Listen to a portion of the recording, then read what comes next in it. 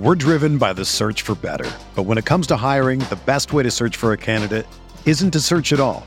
Don't search, match with Indeed. Indeed is your matching and hiring platform with over 350 million global monthly visitors, according to Indeed data, and a matching engine that helps you find quality candidates fast. Ditch the busy work. Use Indeed for scheduling, screening, and messaging so you can connect with candidates faster. Leveraging over 140 million qualifications and preferences every day, Indeed's matching engine is constantly learning from your preferences, so the more you use Indeed, the better it gets.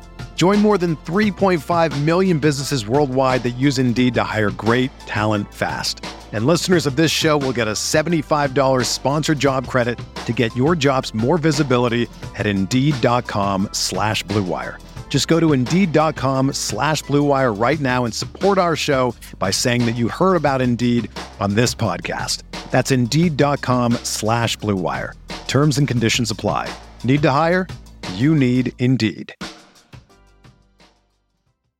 Baker Mayfield versus Carson Wentz, DJ Moore versus Terry McLaurin, and Dynasty Trades on RotoViz Radio. What's up, RotoViz?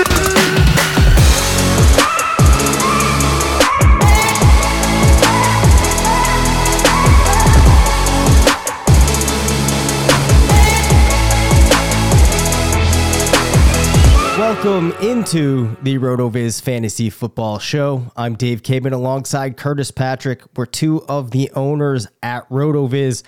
Back with another episode this week. I'm feeling a little bit better, Curtis. We had an exciting maneuver happen today in the National Football League that we're going to break down. How are you doing? Doing better than you, health wise, but it is good to see that twinkle back in your eye. I'm sure your physical status will follow soon behind. I know, Dave, you're referring to the I don't know if we have a sad trombone sound effect, but the blockbuster trade of Baker Mayfield to the Carolina Panthers. Yes. On point. Baker Mayfield to the Carolina Panthers for conditional 2024 fifth round pick, I think. So, this is good for Baker in terms of getting a chance to reboot. It's good for the Browns in terms of, rebooting their locker room. There's a lot of ripple effect here. So I think that's going to be the focus of the top part of the episode here. And it does take us straight into our FFPC stat attack.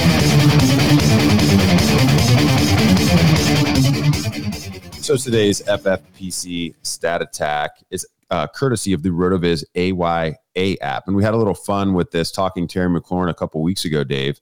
But it's a way that I like to just quickly figure out how many different quarterbacks have been or have actually thrown a pass to a receiver in the inverse. So DJ Moore, now figures to see at least one target from Baker Mayfield in 2022. Baker Mayfield will be the 9th player to throw DJ Moore a pass in his time in the league. We did this with Terry McLaurin. I'll see how many of the 8 guys could you name that have thrown DJ Moore a pass, Dave. I'm going to say you will get 4. Okay. All right. Cam. Yep. PJ Walker. Oh, wow. You go straight to Walker. Okay. You might beat 4 here. Will Grier. Oh, there's 3. Will Grier only threw DJ Moore 2 balls. So you're in great shape now. All right. Then was it Kyle Allen at one point in Carolina? Yes. Wow. Kyle Allen actually threw the second most passes to DJ Moore, 115 targets. Wow. Okay. So wait, how many am I at right now? So you're already at 4. I'm already at 4. And you've got 2 really easy ones out there. Yeah. Yeah, I do. So Sam Darnold. Yep. There's 5. And then why is it eluding me who was there before Sam Darnold? I don't think that you'll get. I think there's one more that you could potentially get, and then we'll put you out of your misery after that. One more that I could potentially get. Carolina last 4 years. 102 targets. 102 targets from this player. So it would have been Cam goes away to whoever it was before Darnold. That's right. And that would have been, was Teddy Bridgewater? Yes. Okay, it's Teddy Two Gloves, man. Yes, yeah, Teddy Two Gloves. So you get 6 out of 8, man. I'm very impressed. Very impressed there. You did not get Garrett Gilbert with 2 targets. Garrett Gilbert might as well be the default when you need a backup quarterback, right? And then Taylor Heineke. What's really funny, is, several of these players also showed up on McLaurin. 3 of these players showed up on McLaurin's list. Gilbert, Allen, and Heineke also showed up on his list too. So this was the other half of the stat attack, is that Terry McLaurin also has seen passes from 8 quarterbacks / tight ends in his time in the league. And so the focus of tonight's episode at the top anyway, will be breaking down these situations in Carolina and Washington. Of course, the FFPC stat attack brought to you by myffpc.com, the home of the best high stakes fantasy contests in the world. We will be hitting up the main event. We have been smashing the best ball tournament. Sean and others have also been dabbling in the Superflex best ball tournament. So many good ways to play it. And of course, it's where we host the RotoViz Triflex Dynasty Leagues. Entry from $77 all the way up to $5,000 annually if you like the expensive Dynasty buy-in. So check that out on myffpc.com. And with a RotoViz subscription, you also get a nice little kitty of $25 in your myffpc.com wallet there. So check that out. Dave, let's talk about Baker to the Panthers, what it means for the players, and then specifically DJ Moore, because I think that's what really has been the hot topic on social today. Yeah, let's do it. So this is from a projection building perspective, kind of an interesting maneuver in that if I pop in and start playing with the projections, I don't think that very much changes in terms of what I am doing in the inputs to specific players in the offense. But I think that we know from a non-projection perspective, some things definitely do change. I think one of the things that people would have been wondering about before we had Mayfield coming into Carolina, and I guess before I even start going down this path, we should pause and talk about, because before there was this question of how much of the season might be Darnold, how much would be the rookie Matt Corral.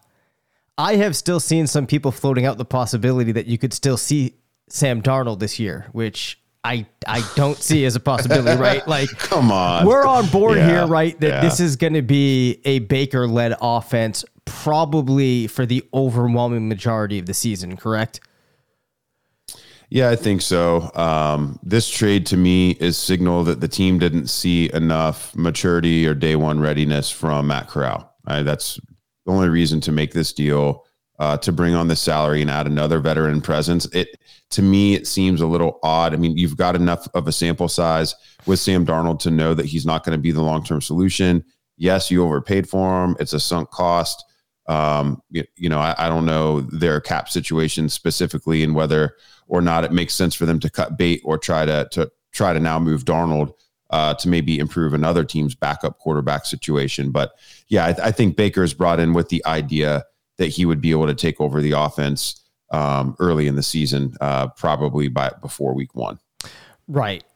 So with that in mind, and so keep in mind, I've only looked at this for about 15 minutes prior to us coming on, how things might change when you're actually projecting these players. In terms of play volume, I think that it's probably going to be somewhere similar to where I would have had it before, a little bit below league average, with a pretty healthy share of those plays leaning toward the pass, maybe around 58% to 42%, which also makes sense when you think of the fact that this is an offense that, has a running back that is such a good threat as a wide receiver.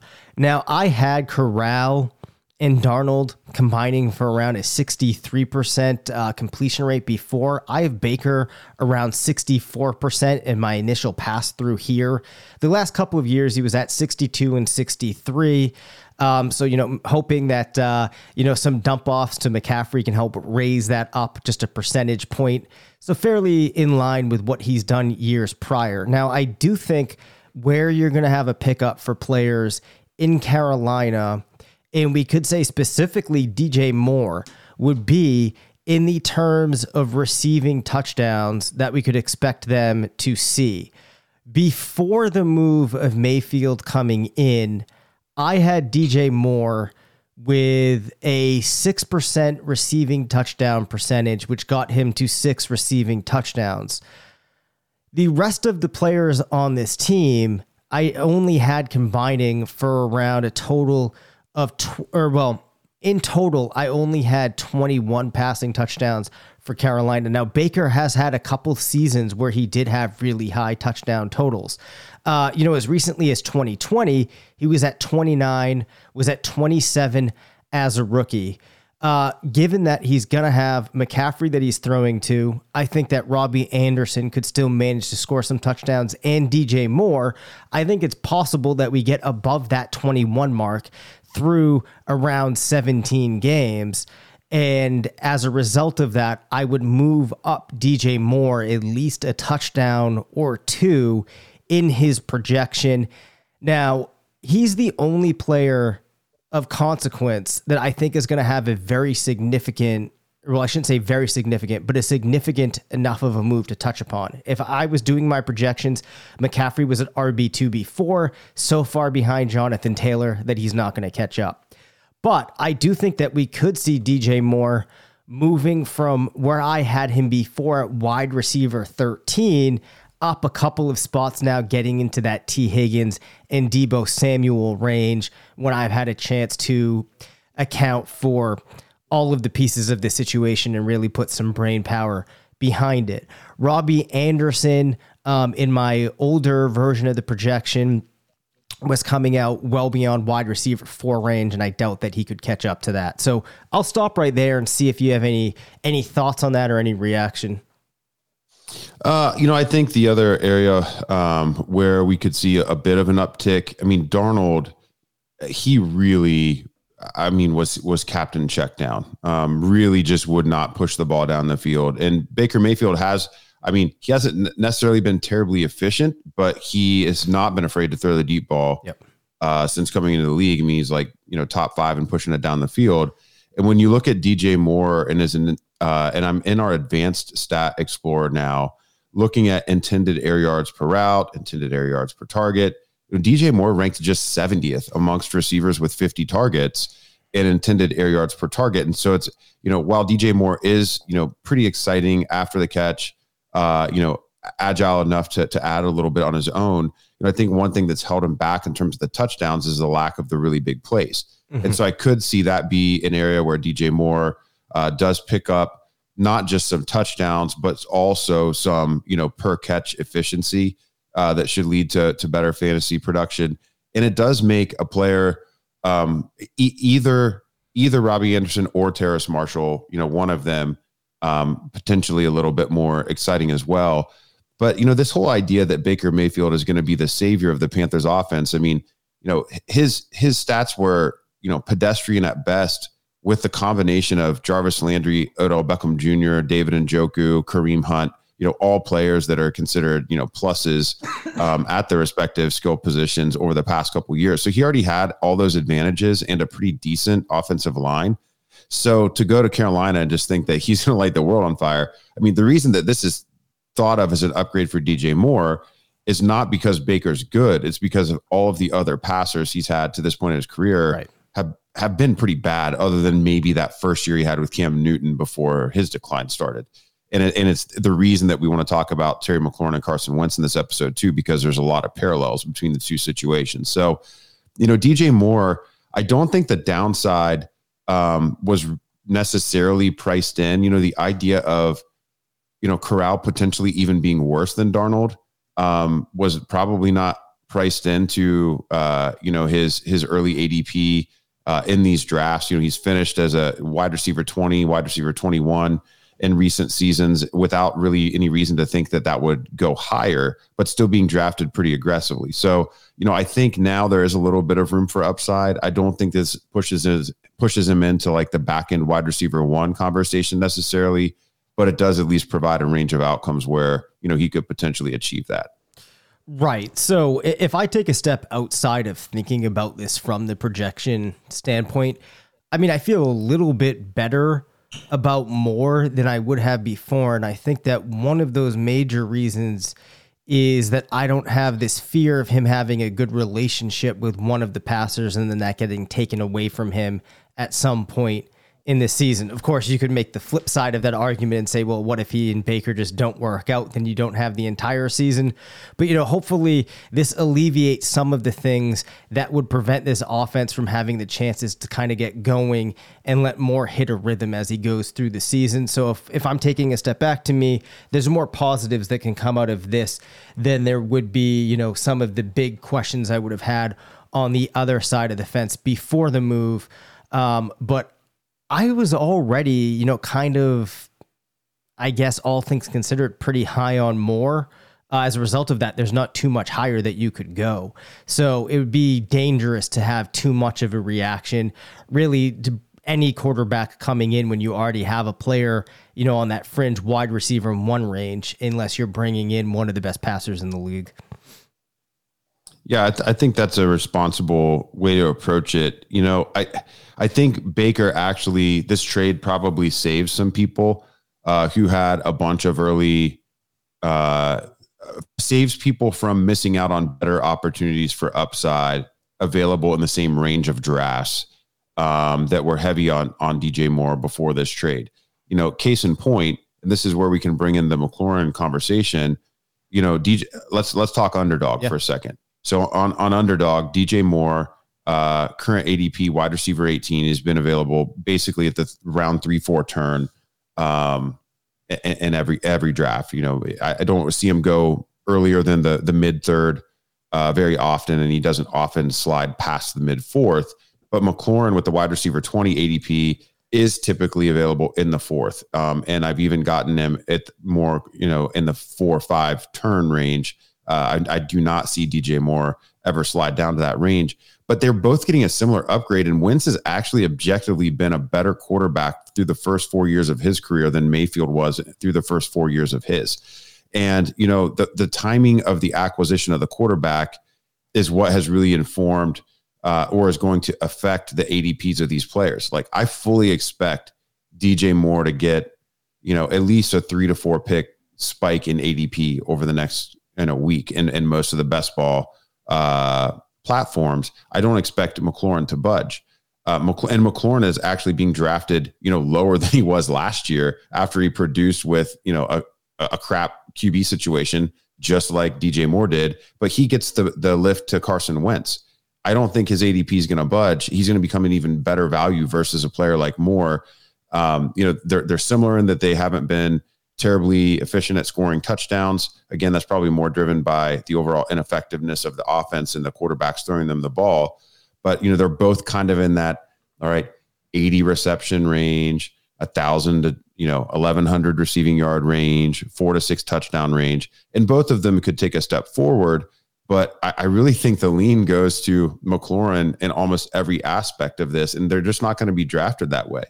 McLaurin's not dealing with a absolute target magnet in the backfield like Christian McCaffrey. Yes, the Commanders will feature McKissick and Gibson to a degree in the receiving game, but they're likely to focus more on pushing the ball downfield with Wentz, as neither one of those backs is exactly Christian McCaffrey receiving the ball.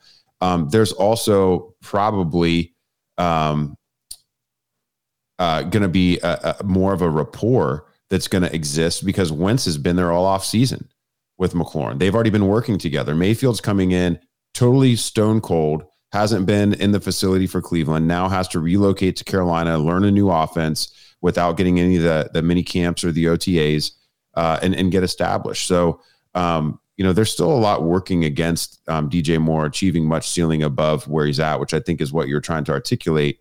But what I want to layer onto this is I think McLaurin's been a better bet head to head for a lot of the same reasons that DJ Moore will get an ADP spike now.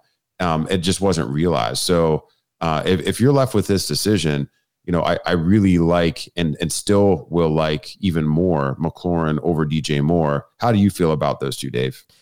Well, I think one of the beautiful things about this question is, given that disparity in ADP and people kind of souring on McLaurin, it makes it very easy to have the answer be McLaurin. Because I think a lot of the points that you make hold. Do I think that DJ Moore is probably a better player overall? I think he's probably a little bit more talented of a player. But this situation that we're looking at here, I tend to agree. There's some advanced metrics, I don't have them pulled up right now, that you could point to of Wentz being better than people have given him credit for. Of course, you have to remove all of the locker room questions and all of that. But yeah, I mean, McLaurin's going to be the best player likely in his offense, not needing to deal with Christian McCaffrey.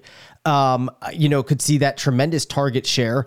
Last year, in what was a down year for him that was very disappointing, he still had 25% of his games as wide receiver 1 performances. Now, the interesting thing, Curtis, was all of his other games were wide receiver 3 performances. So he actually was that, example of a boom bust type of guy in last year. But that does not feel like something that we're going to expect to continue from a player who was ranked 15th in target share last year. That could go up. Who was 23rd in air yards per target and was extremely inefficient. He was 31 in expected points per game, 90th in fantasy points over expectation per game among wide receivers, still comes in as wide receiver 32 in PPR per game. Assuming you do get this boost from Wentz, which I'm buying into, I think you could see an additional couple of games as a wide receiver 1, and there's definitely the possibility that he recovers and becomes,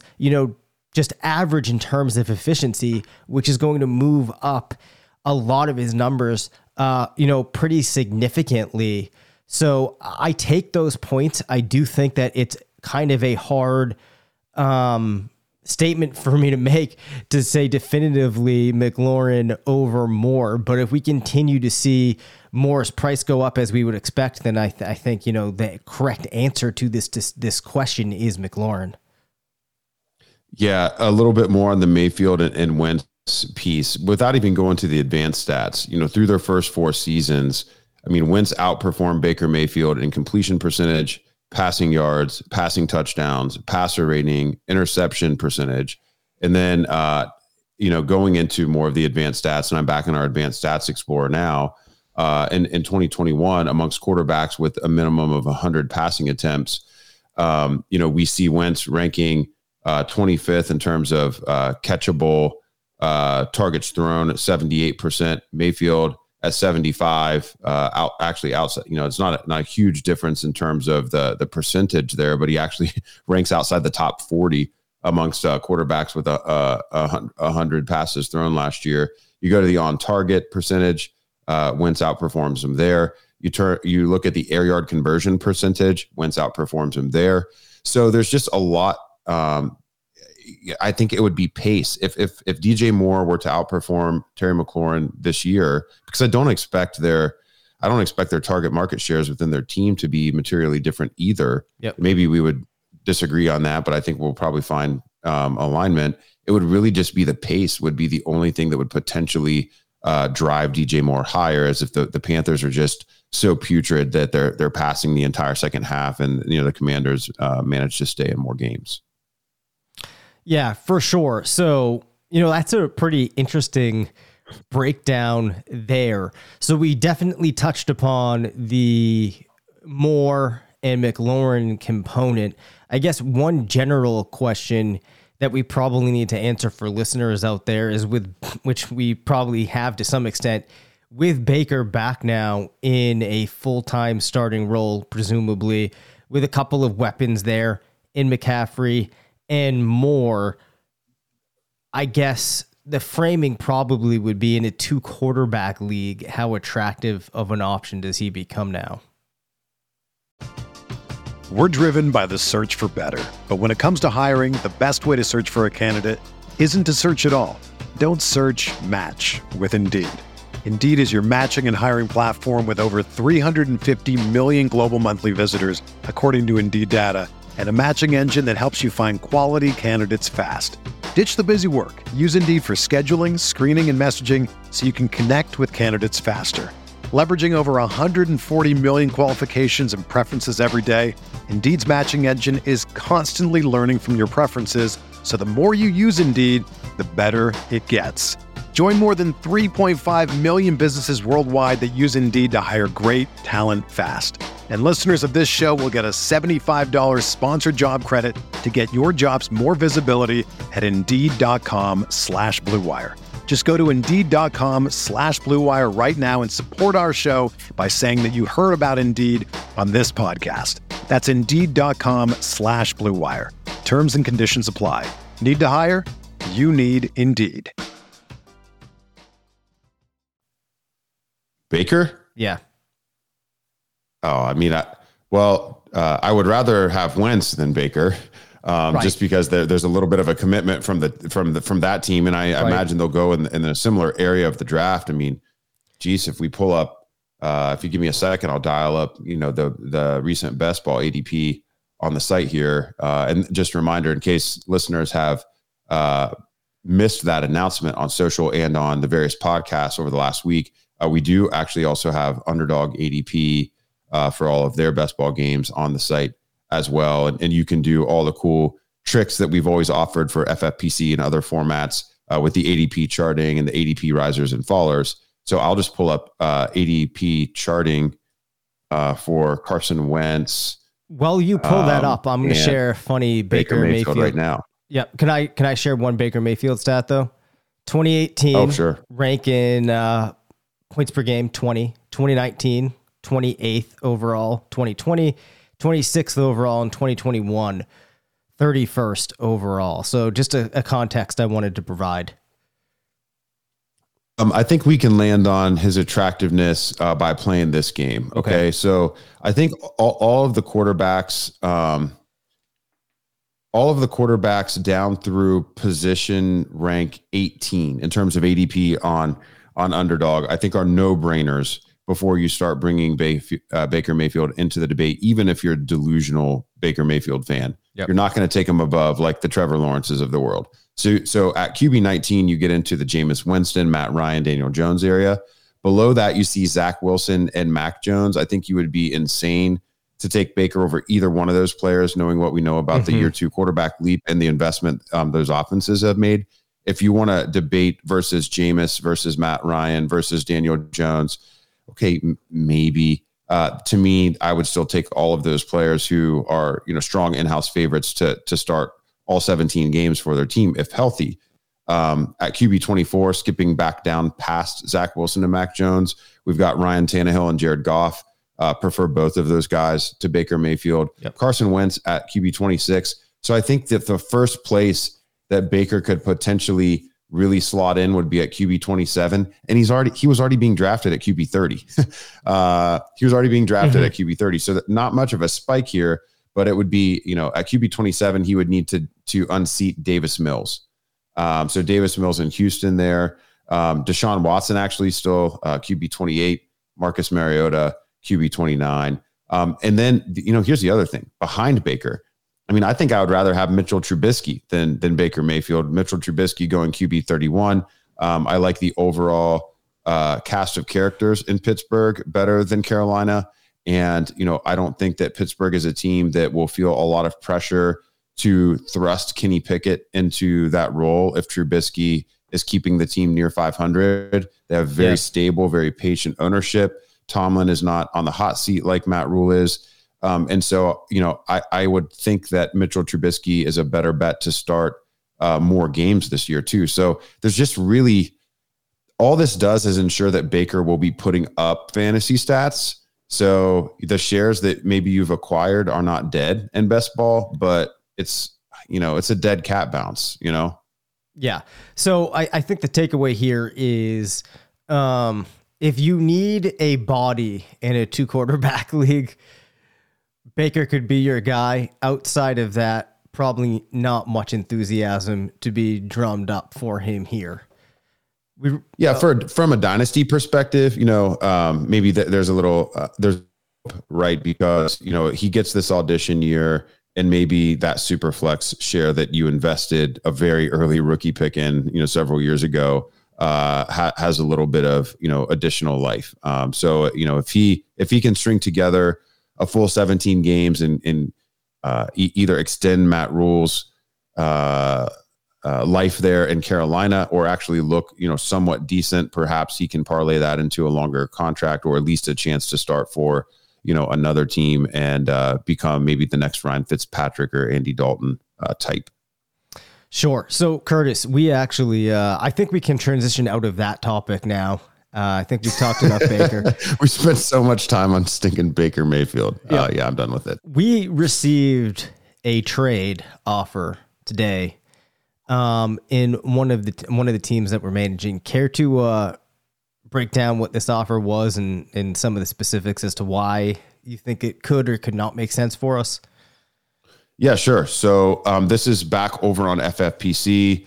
It is one of our RotoViz Triflex Superflex Dynasty Best Ball Leagues, a $250 buy-in league. We're playing it under the RotoViz Fantasy Football Podcast name. So it's our first co-managed Dynasty venture together, Dave.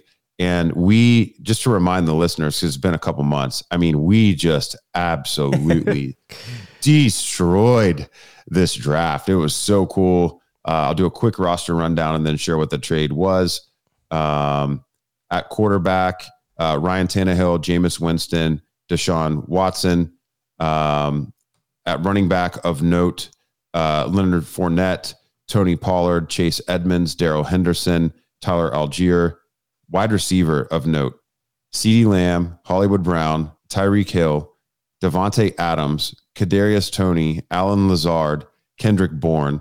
And at tight end, Travis Kelce, Cole Kmet, Gerald Everett, and more. So we're definitely feeling like, this is, we're playing for titles in the first 2 years with this squad. Now, The Deshaun Watson scenario is why this other manager probably sent us this offer. And so, this guy thinking these guys want to win this year. Are they willing to go into the season just with Ryan Tannehill and Jameis Winston? So in our inbox today, we get an offer of the other manager's Aaron Rodgers for our Devontae Adams. So Dave, looking at this, in Superflex, I think oftentimes people feel pressure to carry 3 quarterbacks so that you are always posting those fantasy points in the Superflex spot from a quarterback. Right. And sure, the weekly floor is certainly higher, but the weekly ceiling isn't necessarily any different between the quarterback and, a position, a skill position player that could slot in there. So I think the real question is, do we think we can get a QB1 week each week from either Ryan Tannehill or Jameis Winston so that we're not taking, a big L in our QB1 spot? Because if we think that's the case, I don't know that I want to break up this wide receiver core. Again, CeeDee Lamb, Hollywood Brown, Tyreek Hill, Devontae Adams, that foursome is just so formidable that when you combine it with the positional advantage we have at tight end and Travis Kelce, I'm not so sure having a very mediocre stable of quarterbacks in the event Deshaun Watson misses the whole season is really going to hurt us.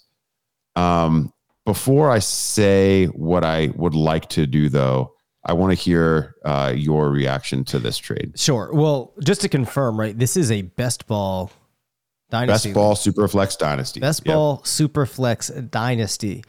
So that's one of the things that's factoring into my mind here, because our quarterbacks, so it's Jameis and Tannehill, right? Unless Watson is there. So the whole year. So if we get Deshaun games, it's a no-brainer. This is an automatic decline. But we just don't know. So even outside of that, I still think that we get enough weeks where both of those guys or one of them has, a QB 1 week, and then between who that the other guy happens to be and the rest of the players that we have on this roster, I think our flex could very much be fine. I would feel comfortable heading into the season with those two. As I've talked about, I think that Ryan Tannehill might be getting a little underpriced this year. And this team isn't built around having these stud quarterbacks. It's built around the wide receiver crew. The fact that we have Travis Kelce, I think we can get it done.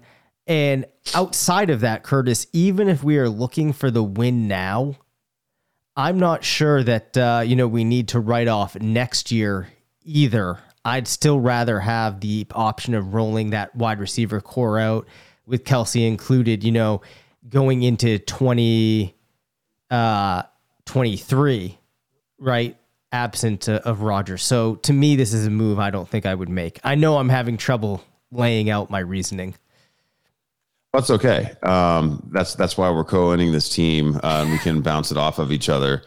So looking at this, I think the way to break it down is how many more useful years do we get out of Davante Adams versus how many would we get out of Aaron Rodgers? Because the super flex aspect of it does mean that we don't have to get, those weeks right in the starting lineups. If we think Davante Adams is only going to be elite for 1 or 2 more seasons, I think that we could still seriously consider this trade. Yep. Because, Aaron Rodgers last year, of course he would have had Davante Adams, but, he averaged 23.4 fantasy points, per game. And if I look at our wide receiver 4 or RB3, those players that would be getting slotted into that flex, it's basically Hollywood Brown versus Tony Pollard or Kadarius Toney versus Chase Edmonds. We're likely in a given week to get 13 to 15 points out of those players with the occasional spike week, but there might be many weeks where we're giving up 10 fantasy points per game. So from a perspective of when our QB2 would flop versus the other positional players filling into that slot, I think the move to Rodgers makes some sense. But then you also have to go to the other levels. Okay, we make that swap, but what does then the Davante Adams down to those same players swap mean for our wide receiver 3 position? Mm-hmm. And it's probably the same type of drop off from Davante Adams to say Kadarius Toney that it would be from Aaron Rodgers to one of those players. So this really comes down to how long do we think Davante Adams will continue to be elite, or do we think that even will continue to be elite at all after, trading teams and getting into a new situation with all the other pass catchers around him and, a quarterback that while solid is, definitely inferior to Aaron Rodgers. I'm going to say that our decision criteria really should be, 2 years because, we built this team with the idea of starting off with back-to-back championships. And I don't think at age 29 that we should expect Davante Adams to be elite for more than 2 more years. If he indeed can even do that. So where are you maybe looking at the projections, looking at the range of outcomes tool? What do we see, for Davante Adams?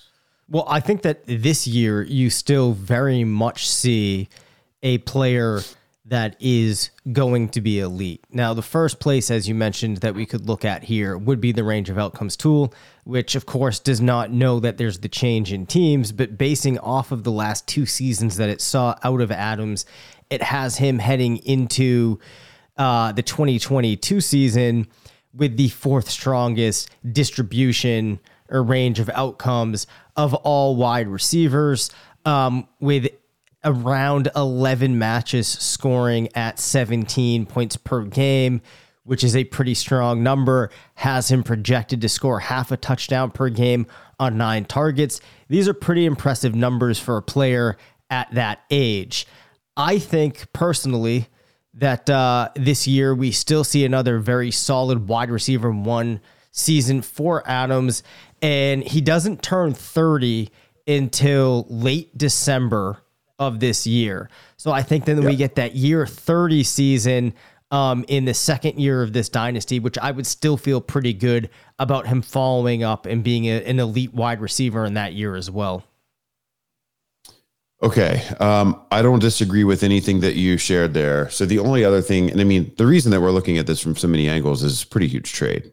When you're talking about, players that are, both still, pretty blue chip in this type of format. The other thing is, making the trade, then there are trades you can make off of the trade. So, we could make this deal, find out on July 11th that the NFL is unable to suspend Deshaun Watson, and you roll into the season with this team that we have and Aaron Rodgers plus Deshaun Watson. I mean, we would lap the field so ridiculously that it would be it. And we do have Allen Lazard on this team, by the way. So we'd be creating a weekly spike stack there. We would then be free to move either Ryan Tannehill or Jameis Winston to another quarterback needy team in this league. And, during the season, I think if either one of them is looking good, it would be, possible for us to acquire a 2023 first if we were to add something small in with one of those players, flip a 2023 third plus Winston or plus Tannehill for a first to a team that's in contention. And, we did move some of our rookie picks in the startup. So that is the other thing that we would need to consider. This offer, unless the owner pulls it, will be good for 1 week. Yep. And so my inclination is, and this is strategic dynasty stuff. I mean, if you're getting offers that include Deshaun Watson or you're Deshaun Watson manager, you should certainly consider this if you've got any of them on the table. Let's let that offer stay on the table and wait until July 11th and see what happens. It's not going to expire. Yep. So if we know that Deshaun Watson's going to be out right now, we're just saying, we think we'd be comfortable if he was out. Well, it'll be different if we find out that he is out. And the emotions around it, could potentially change, or, other moves could materialize. Other offers could come in that we might be able to leverage this deal against. So I'm tempted to just let it sit there. And if the owner pulls it before the 11th, we'll send them a note and say, hey, this was an intriguing offer. We're keeping it in mind. We want to get a little bit more information on Deshaun before we decide. And we'll just be straightforward about it. Yep. Yeah, I think that makes a ton of sense. I think you laid out a good thought process there of how to think through a trade before you just kind of hastily, no, I'm just going to reject that. For a couple of reasons. You might realize when you're looking through that roster that it actually gives a bigger boost to your team than you previously imagined. But you can also think about how, like you said, if you do make that move, how does it allow you to maneuver from there? What benefits could it give you if things break a different way than you were expecting? So definitely good to always try to come at it from those different angles versus just kind of having that knee-jerk reaction. Well, there's some other things we can do too. The last thing that I would say that we haven't really considered is, what would the counters be? So I'm looking at this other manager's team. He offered us Aaron Rodgers for Davante Adams, but, he also has Russell Wilson. I mean, if it were to be Russell Wilson for Davante Adams, I think I'd be pretty tempted to just pull the trigger now because there's not the same uncertainty about the remaining years that he's going to play. Right. And then we just, we backfill with the wide receiver 2 type and go ahead and move, Tannehill or Winston now. He also has Justin Fields. Would we want to do Justin Fields plus another young receiver to build out both positions and move on from Davante at the relative height of value? So he's got Courtland Sutton. He's got Chris Godwin, who will be injured at the beginning of the year and out. So would we be able to swing something like Justin Fields and Chris Godwin for Davante Adams and something? I mean, either one of the older quarterbacks, I think, would be a value win from a dynasty perspective. So Tannehill and Adams for Godwin and Fields. A year from now, Chris Godwin and Davante Adams probably have pretty similar dynasty value. Yeah. Sure. So that would be a potential option there. We're also a little light at running back, and I wouldn't want to center a deal where we move Davante Adams around repositioning for running backs. I just don't think it's necessary with our team. But we did bank a lot on Leonard Fournette having a great season within the construct of this team. We do have to start 2 running backs each week. Fournette's our RB1. We have a nice stable of guys who I think can provide some upside, especially if things bounce just right. You know, we have the receiving back and the highest paid back in Miami and Chase Edmonds. We have Tony Pollard, who is just, you know, a heartbeat away from being a league winner, we think. And Tyler Algier, who we like, but, you know, it's unclear what his role will be. Same with Darrell Henderson. So it's a little bit murky. So, you know, maybe you move one of those players along with Adams and you just go for the big upgrade at running back. You know, he's got Derrick Henry. He's got Aaron Jones. So would we want to go that direction? Are the usable years for Aaron Jones similar to the usable years for Devontae Adams at this point? I would say that they probably are. Yeah. So that would be another way that we could approach this. If you don't want to wait for the Deshaun Watson news and you like the idea of repositioning our team and not focusing the deal around a quarterback. I think me personally, I would probably try to wait a little bit, get the information on the Watson piece before we move on. Of the other options that you laid out, the Fields is kind of interesting. That piece of getting the other wide receiver, I guess I'd have to really think about who that other wide receiver piece would be. Well, from a startup value perspective, we're not going to be able to expect to get much more. I mean, Fields for Adams straight up is probably more fair. From a dynasty value perspective than Rodgers for Adams straight up. Right. But there's obviously a lot more risk baked into that. So I think we would be trying to get a lesser receiver back and then send the other manager, you know, back, you know, Winston or Tannehill. Right. Okay. Well, we'll come back to it and we can let the listeners know what we decided to do. Let's sit on it, figure out what happens with Deshaun before the 11th. Sometimes the best move is no move. But I do like some of the pieces on this other roster, and it's good to know that he wants to deal. So we want to make sure that we stay engaged and keep our options open. Thank you for listening to the RotoViz Fantasy Football Show. Send us questions at rvffshow@gmail.com. Follow us on Twitter at DaveCabinFF and at CPatrickNFL. Leave us a voicemail at 978-615-9214 and make sure to rate, review, and subscribe.